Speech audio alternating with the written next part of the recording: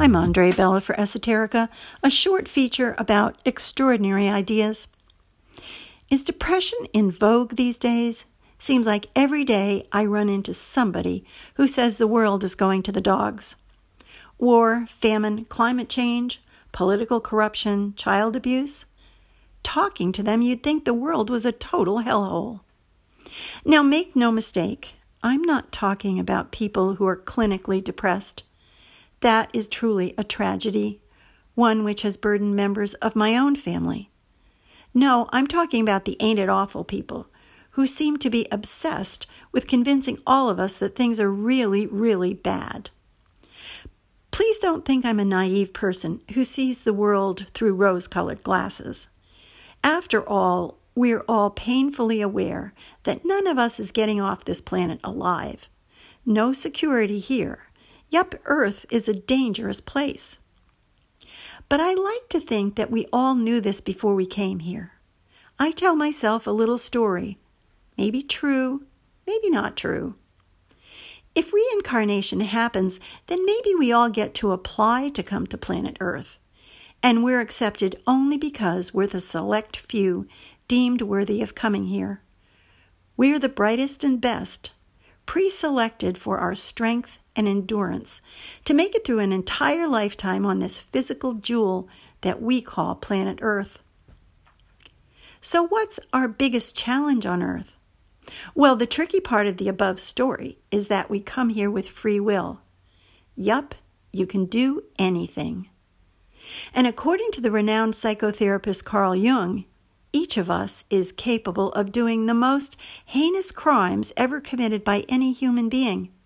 Yes, under the right circumstances, we could each be Hitler. So nobody gets to claim to be a good person, because some of the time our opportunistic shadow side lies in wait to reveal itself in the most horrendous ways. That's pretty dark.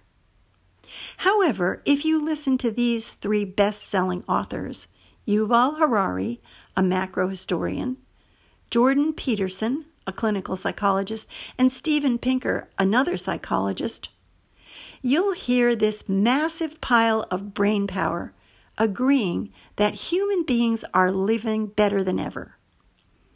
According to these guys, we have fewer wars and less famine and disease than at any other time in human history.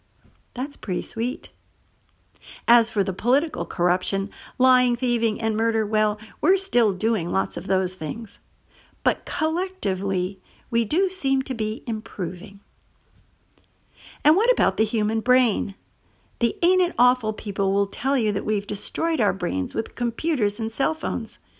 But according to Peterson, new research indicates that overall the human attention span is expanding. Look at the millions of people who follow the 2 to 3 hour shows of interviewers like Joe Rogan. Recently, Rogan interviewed Bernie Sanders, who said the presidential candidate debates were simply entertainment. How can I explain my health plan in 4 minutes? Joe, you have me on for 2 hours, and now people are listening, says Sanders. Perhaps the growing popularity of these podcasts indicates that humans are less and less interested in news sound bites and TV shows with all those annoying commercials. So when those ain't it awful people get wound up and tell you what a hellhole we're living in, have compassion for them. Remind them that we're the brightest and the best. And as my teenage daughter used to say, sometimes you just have to suck up and deal. We may not be perfect, but maybe, just maybe, we're making progress. For Esoterica, I'm Andre Bella. Thanks for listening.